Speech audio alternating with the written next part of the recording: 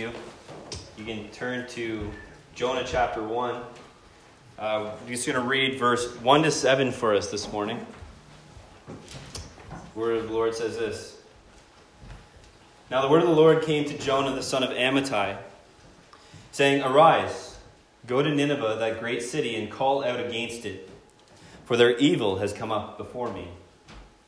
But Jonah rose to flee to Tarshish from the presence of the Lord. He went down to Joppa and found a ship going to Tarshish. So he paid the fare and went down into it to go with them to Tarshish, away from the presence of the Lord. But the Lord hurled a great wind upon the sea, and there was a mighty tempest on the sea, so that the ship threatened to break up. Then the mariners were afraid, and each cried out to his God. And they hurled the cargo that was in the ship into the sea to lighten it for them. But Jonah had gone down into the inner part of the ship and had lain down and was fast asleep. So the captain came and said to him, What do you mean, you sleeper? Arise, call out to your God. Perhaps the God will give a thought to us, that we may not perish. As we read that passage this morning, or maybe in your own reading of it in the past, some of you may have noticed that verse 4 to 7 there is very similar to an account that's given in the Gospel of Matthew. Two different storms, but a very similar account. Matthew chapter 8, verse 23 to 27 says, And when he got into the boat, his disciples followed him. And behold, there arose a great storm on the sea, so that the boat was being swamped by the waves. But he was asleep. And they went and woke him, saying, Save us, Lord, we are perishing. And he said to them, Why are you afraid, O you of little faith? Then he rose and rebuked the winds and the sea, and there was a great calm. And the men marveled, saying, What sort of man is this, that even winds and sea obey him? I don't believe that it's a coincidence that these two stories are so similar. We see in them both Jonah and Jesus are in a boat, and that boat gets hit rather suddenly by a severe storm. And the description of the storm itself that we see is very similar. In Jonah, it says there was a mighty tempest of the sea. In Matthew, it says there arose a great storm on the sea. In the midst of the storms, both Jonah and Jesus were asleep. Though I would say that they were having very different sleeps. I think one a sleep of sorrow and one a sleep of deep assurance and peace. In both stories, those experienced at sea, the mariners or the sailors in Jonah, and we know that several of Jesus' disciples were fishermen, and so they would have been used to the seas. These men were terrified, believing that they would perish. And in both stories, out of terror, they go to the one who's sleeping and wake him. In Jonah, we see the captain go, What do you mean, you sleeper? Arise, call out to your God. And in Matthew, we see the disciples say to Jesus, Save us, Lord. We are perishing. And in both stories, there's a miraculous intervention that caused the storms to cease, which has a significant effect on those who are stuck in the midst of the storms. In both accounts, those present seem to become even more fearful and awestruck after the storm ceased. We see in Jonah, it says, the men then feared the Lord exceedingly. And in Matthew, it says, the men then marveled. There's one striking difference between these two stories. In one, Jesus spoke to the storm and the winds and the sea were calmed. And in the other, Jonah had to be thrown overboard as a sacrifice for the storm to calm. But then when we think about it, if we continue to read the rest of the Gospels, do these stories actually end all that differently? Is there really that big of a difference between the outcome in Jonah and the outcome for Jesus? I think they're strikingly similar. Jonah was sacrificed. He was thrown into the sea and spent 3 days and 3 nights in the belly of the great fish in order to calm the storm. A storm that he himself was responsible for due to his own sin. And then Jesus Christ was sacrificed on the cross. He spent 3 days and 3 nights in the heart of the earth to calm an ultimate storm, to calm the greatest storm, a storm that was so violent that it just doesn't cause loss of life, but it causes eternal destruction. A storm that wasn't caused by him, but was caused by the sins of others. He came to calm that storm of sin in every person's heart. And we see Jesus makes this correlation between Jonah and himself in Matthew chapter 12. In verse 40 to 41, he says, "For just as Jonah was 3 days and 3 nights in the belly of the great fish, so will the Son of Man be 3 days and 3 nights in the heart of the earth. The men of Nineveh will rise up at the judgment with this generation and condemn it, for they repented at the preaching of Jonah, and behold, something greater than Jonah is here." Let's pray. Father, we thank you for your word. Lord, we thank you that your word points us to Jesus Christ. That in the book of Jonah, it very clearly points us to the reality of your Son as a foreshadowing for he who would come, who would die on the cross. And Lord, I pray, as I prayed last week, that each week as we go through the book of Jonah, you would prepare our hearts when in several weeks from now we are going to commemorate and we are going to celebrate what Jesus Christ did on the cross for us and the fact that he rose from the grave. And so, Father, work in our hearts as we make our way towards the Easter season. Father, I pray that we would surrender to you, surrender to your Holy Spirit, that we may see the glory of what Jesus has done for us more clearly than we ever have in the past. And Father, as we go through these few verses in Jonah today, do a work in our hearts, Father. I ask, Lord, that you would move amongst your people. Make us more like your Son. Amen. So we began our series through the book of Jonah last week, and we focused mostly on the major themes in the background to the book of Jonah so we could understand better this Old Testament story and this prophet whose story seems very simple when you read through it, but in fact is quite complex. And if you weren't here last week, then I encourage you to go back and listen to that so you can kind of get the background of what's going on in Jonah's heart, in the nation of Israel, and really what's happening in the landscape during the time that this book was happening, the political and the social landscape in the 8th century BC when these events took place. So we did that last week, and then last week we covered also verse 1 to 3 very briefly, taking some highlights of where we're going to go further today and in the coming weeks as we unpack some of the major themes in the book of Jonah. And each week, as we examine Jonah, I want us to keep our mind on the pinnacle of the book. What I said was kind of the climax of the book last week. And we can find that in chapter 4 where God asks Jonah the same question twice. And he asks him, "Do you do well to be angry?" This is a deep theological and practical question. And God is exposing Jonah's heart.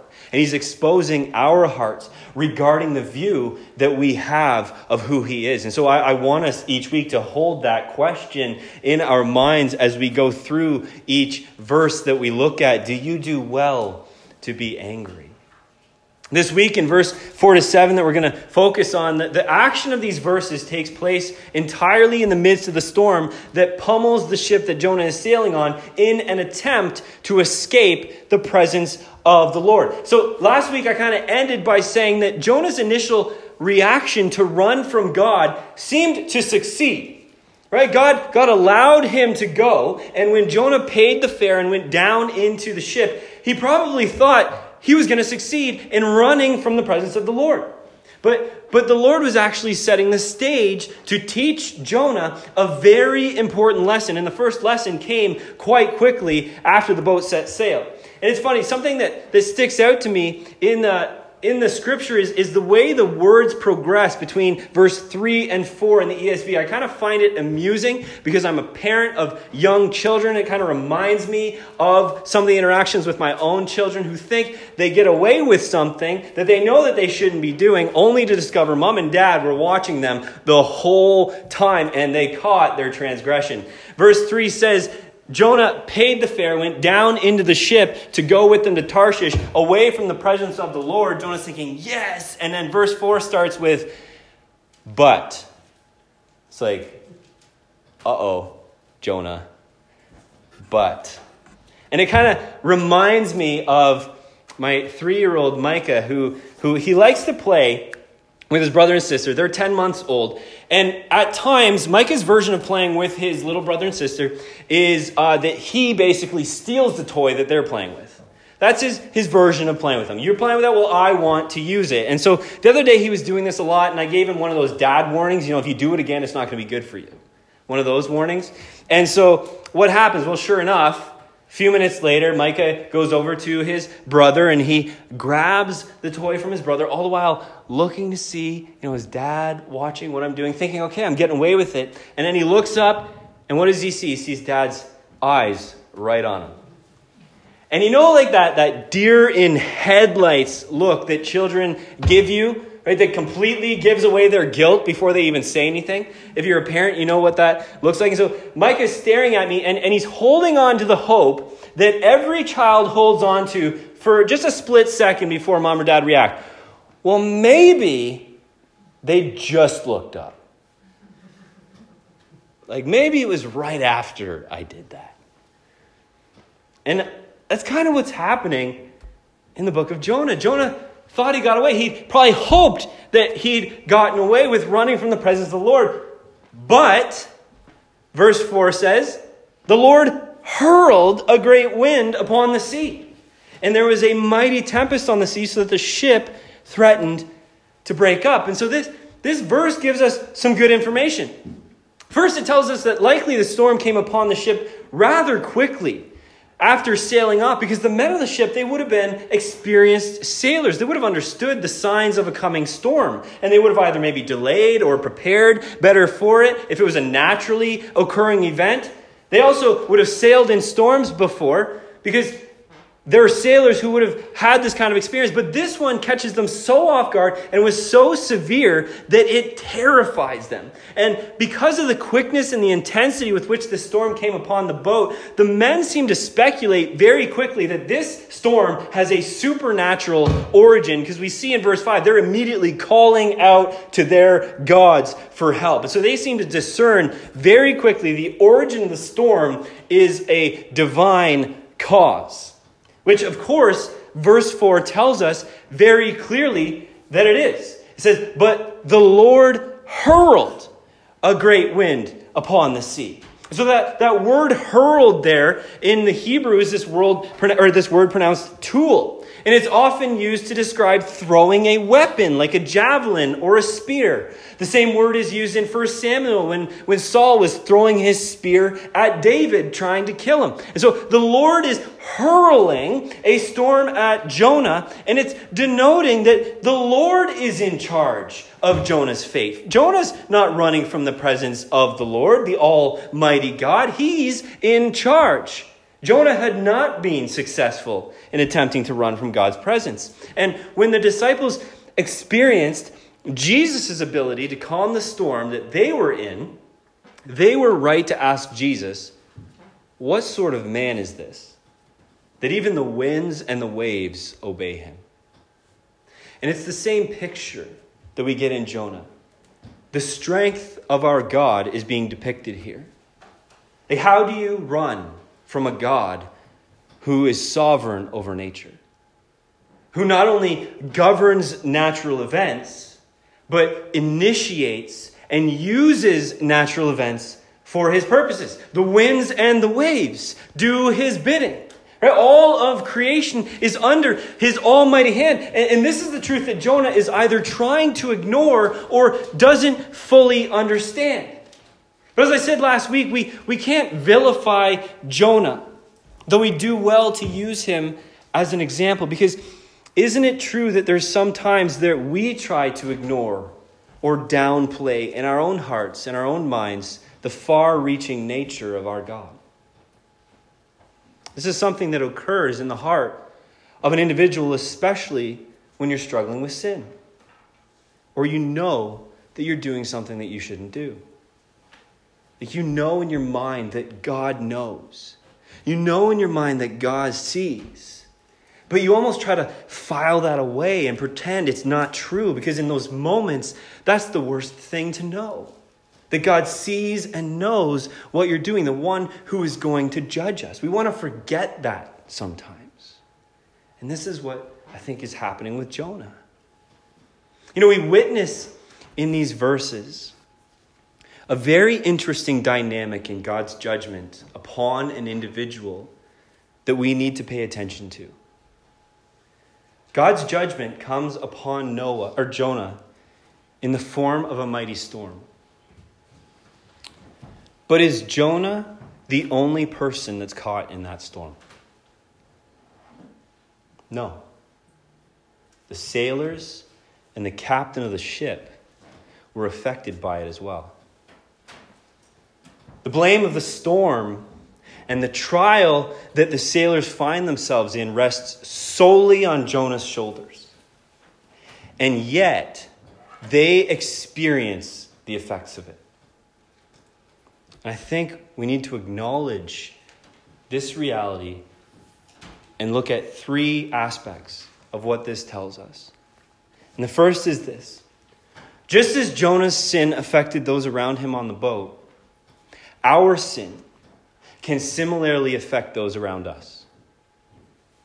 I think it's important for all of us to recognize this, because I think we too often think of sin as an individual problem. And it is an individual problem. We're all going to give account for our actions before the Lord. But that doesn't mean that the effects of sin remain only with us.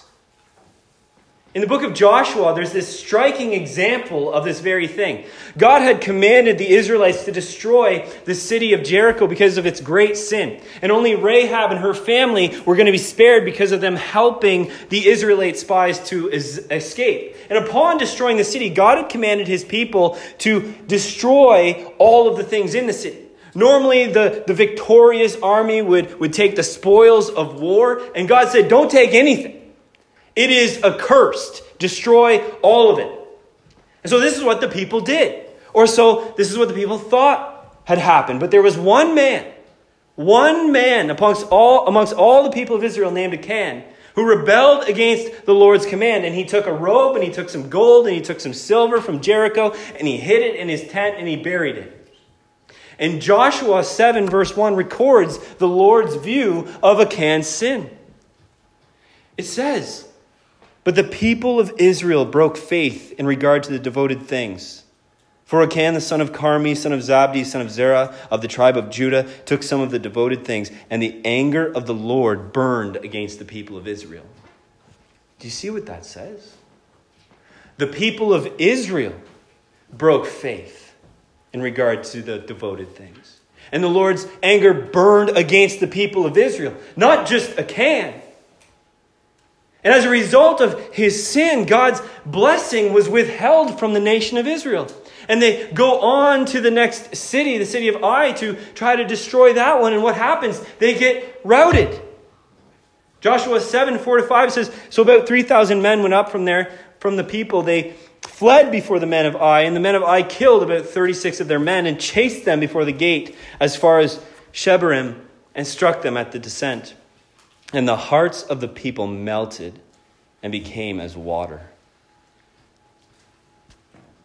One man's sin caused turmoil and loss of life for an entire nation. We need to rightly acknowledge the effect our sin has on those around us. And in my experience, this is something that men especially need to be aware of. Because in general, I find men to be less aware of how their sin affects those around them. And I'm going to speak in generalities for a moment. And in doing so, I'm not saying this is true across the board. That's not what I'm saying. But I'm confident enough in what I've seen and what I've experienced to say this is generally true. We all need to be aware of how our sins affect those around us. We do not live in silos. But to speak more specifically to the effects of one sin on others, generally the sins of men and the sins that men tend to struggle with will do more damage more quickly in our immediate family, amongst our wife and amongst our children, than the sins that women struggle with. Lust, pornography, anger, carelessness of words. These are things that plague men, that men tend to struggle with more than women, and they destroy those close to us. Whereas women generally tend to struggle with things like gossip, envy, comparison, control. Sins that do have an immediate impact upon themselves and will have an impact over time on their family, but often not as explosively or far-reaching as a man's.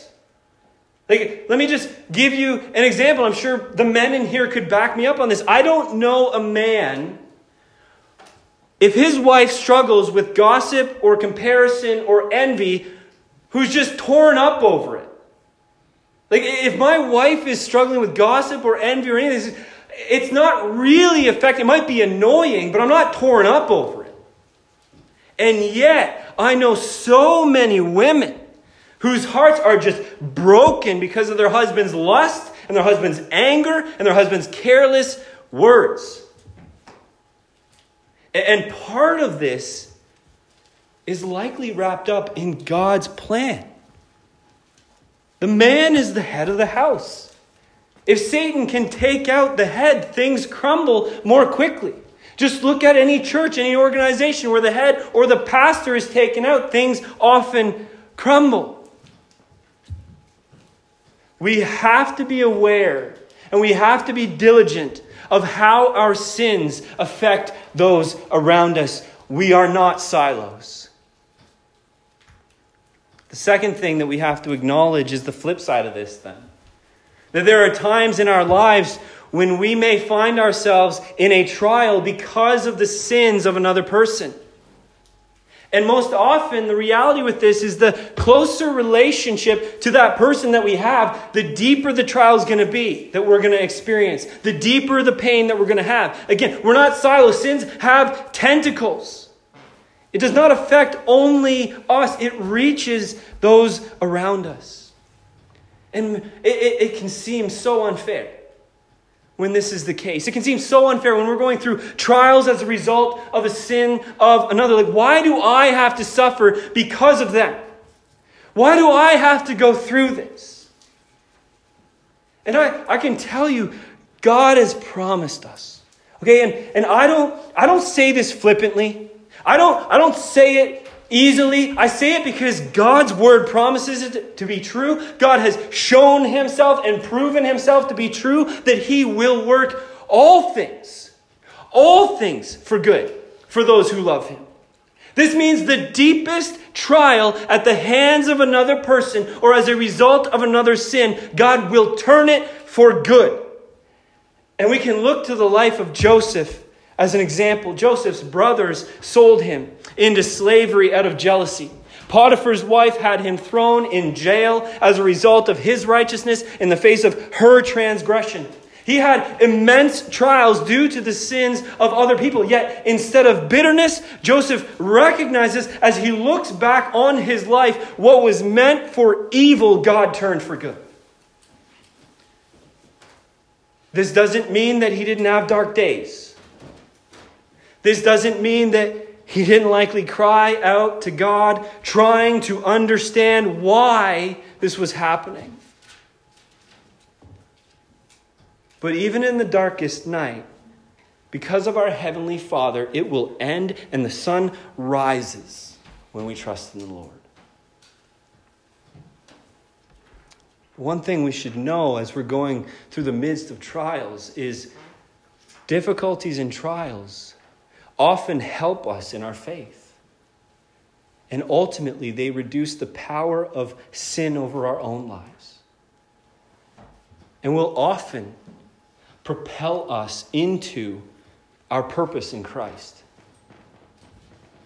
God used Joseph's trials to prepare him to save an entire nation and become the second in charge in Egypt.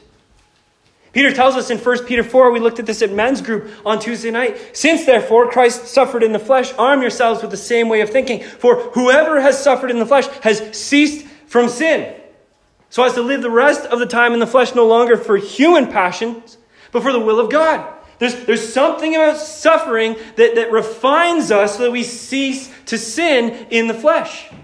Look at the sailors in Jonah's story. They went through a trial because of Jonah, but the outcome of that trial we can see very clearly at the end of chapter 1 in verse 16. What does it tell us? It says, "Then the men feared the Lord exceedingly. They offered a sacrifice to the Lord and made vows." The men came to know this God, the King of Kings and Lord of Lords, through Jonah's sin and the trial that they went through because of it. And so God used this trial that they were in the midst of it because of Jonah to turn their hearts to God. Some of you may be in the midst of a trial right now as a result of another person's sin. God will work it for your good. He promises that. It does not excuse the guilt or need for repentance of the one at fault. It does not diminish the difficulty of the trial. It does not diminish the pain that you experience. But if you acknowledge God's hand is over you, this truth will help sustain you through it and posture your heart to more readily see the mercy of your Father in it as He works redemption through that situation. And what was meant for evil will be turned for good.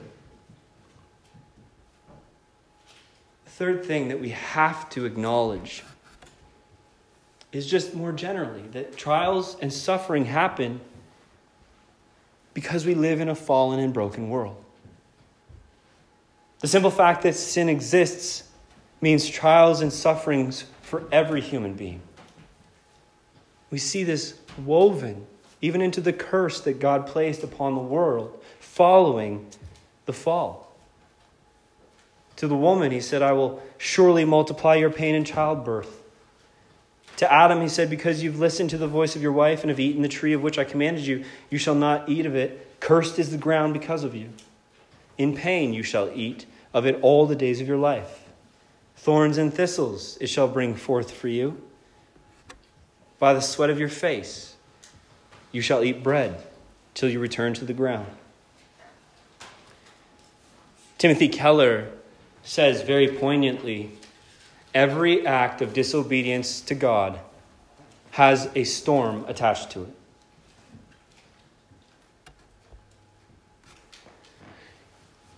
You know, the scene in these verses is quite hectic, as a result of sins often are.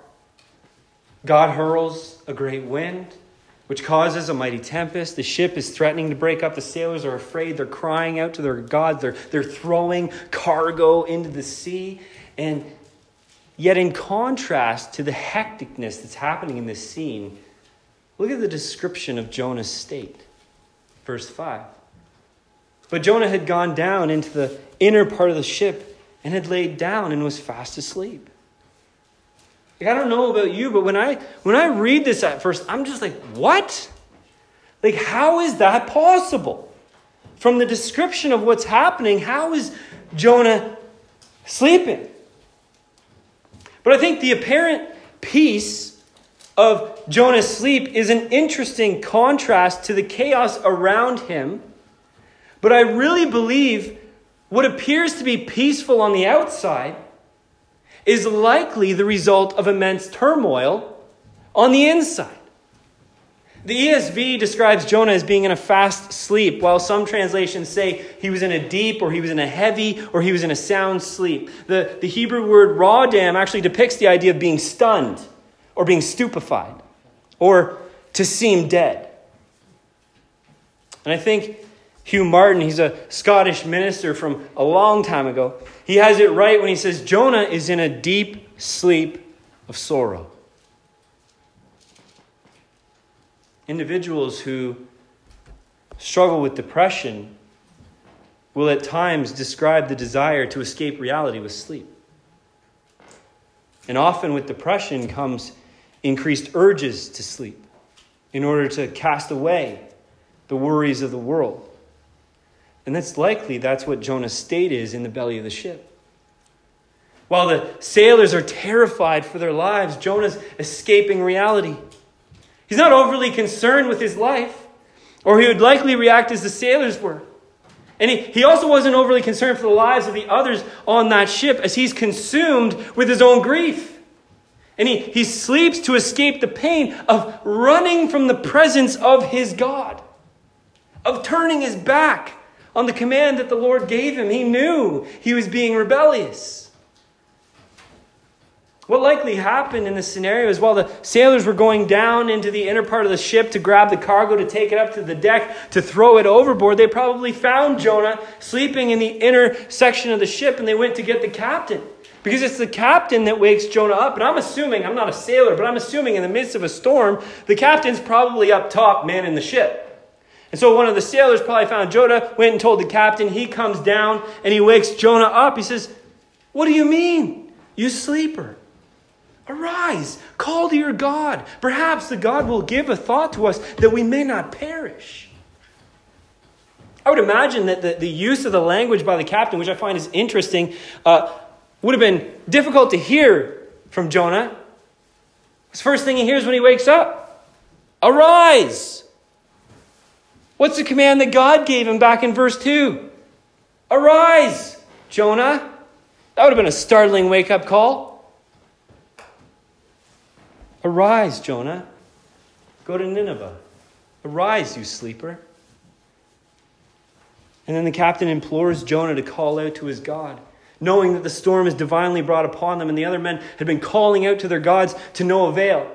But Jonah was of a different nationality, and back then often gods were related to nationalities. And so the captain's probably thinking, well, you're from somewhere different than us. Maybe you know a different God. Call out to yours. Maybe he'll help us out. At this point, I think it's important for us to take note of what's absent from the text of Jonah. And granted, you could say that this is conjecture. But the text does not indicate in any way that Jonah calls out to God. There's no response from Jonah. The very next thing we see is the men are casting lots.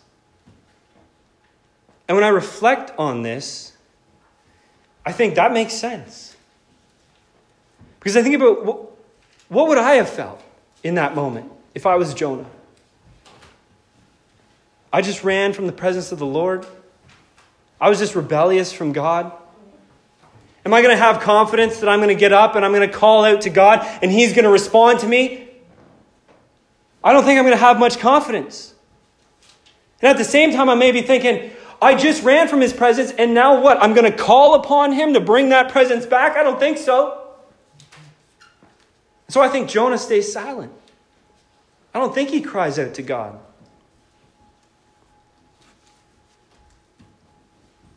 Jonah does not use his faith for the common good of others. That's what it comes down to. He's stuck in sin, running from the presence of God. And because of that, he has no confidence to use his faith for the common good of others. And so, I want to leave you this morning to reflect on that. Jonah, maybe because of the guilt that he felt from his sin, maybe because he felt stuck because he'd rebelled against God. Maybe it was, as we talked about last week, Jonah was just so pro-Israel and didn't have a heart for other nations, didn't care. Whatever it was, Jonah did not use his faith for the good of others. And so the question is, what about you? What about us?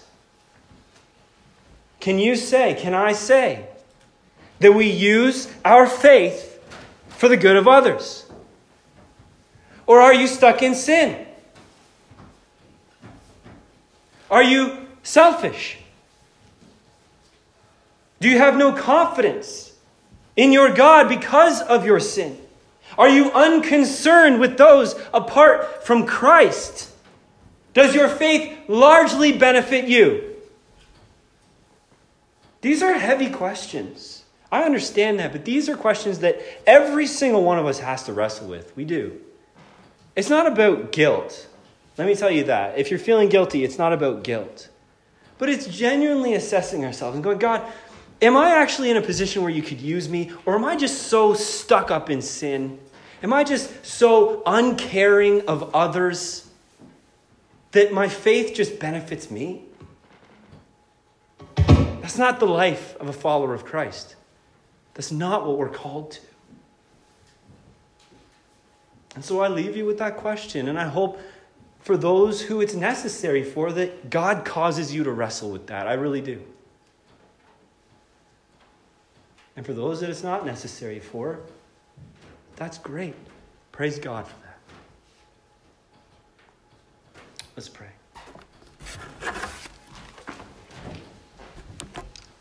Heavenly Father, we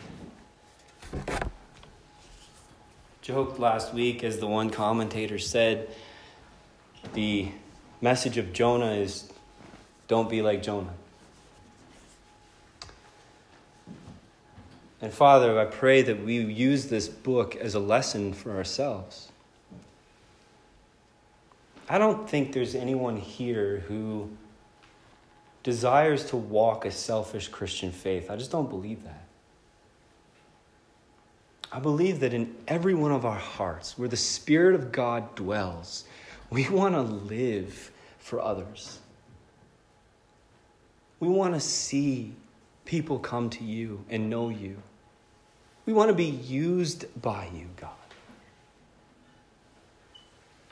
And so, Lord, I pray for those in here who maybe they're just so stuck in sin. They're just struggling so much with something. Father, help them. And God, may we as a community help them. Come alongside them. Walk with them. Encourage them. Build them up that they may be used by you. But Father, I pray that you would change their heart. It must start in ourselves.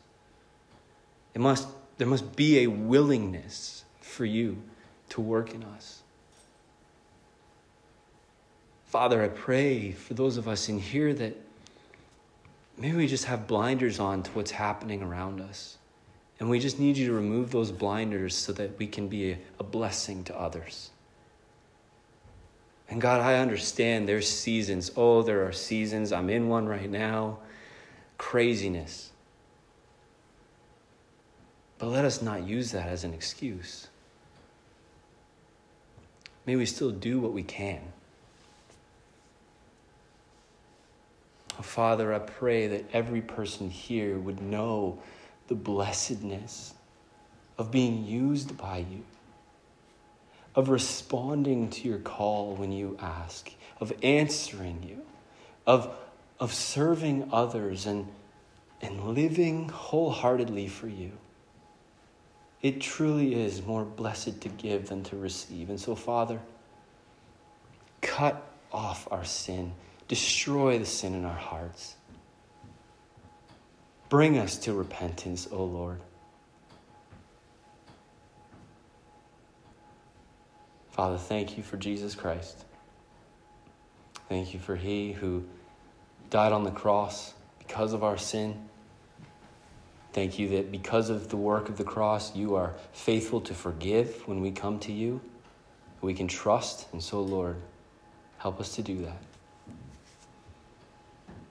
God, thank you for your word that bears weight upon your people. Lovingly convict and do a mighty work in hearts, I pray. In Jesus' name, amen.